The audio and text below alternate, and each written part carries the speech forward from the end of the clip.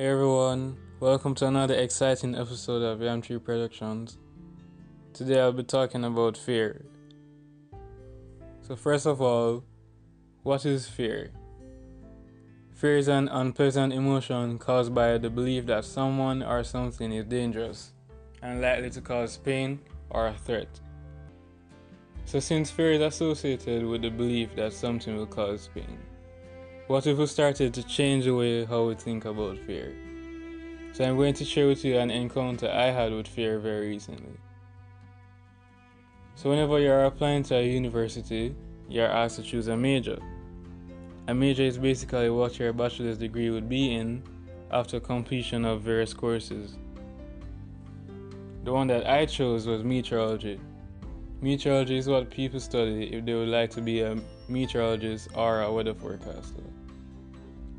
So a couple weeks ago I got an email from the HOD saying that a math grade that I got was below what the department starts with.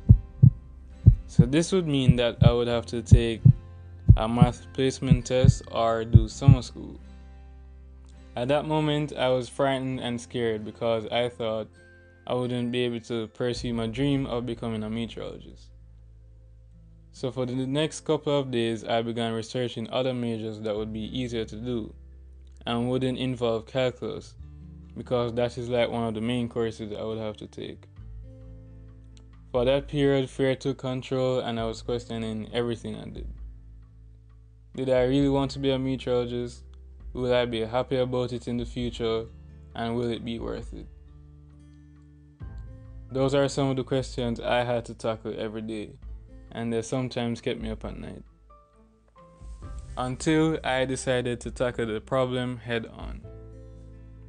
So I emailed the HOD and she responded saying that the grade wouldn't affect the other courses I would take, and that they will work with me so that I'm able to complete the degree in a reasonable amount of time.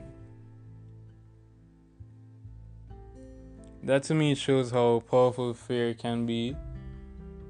In that one email, it made me question my whole identity.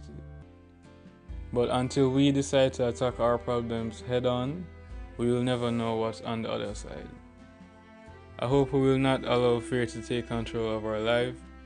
And as 2 Timothy 1 verse 7 says, "For God had not given us the spirit of fear, but of power, of love, and of a sound mind." Remember that God have your back. Thank you.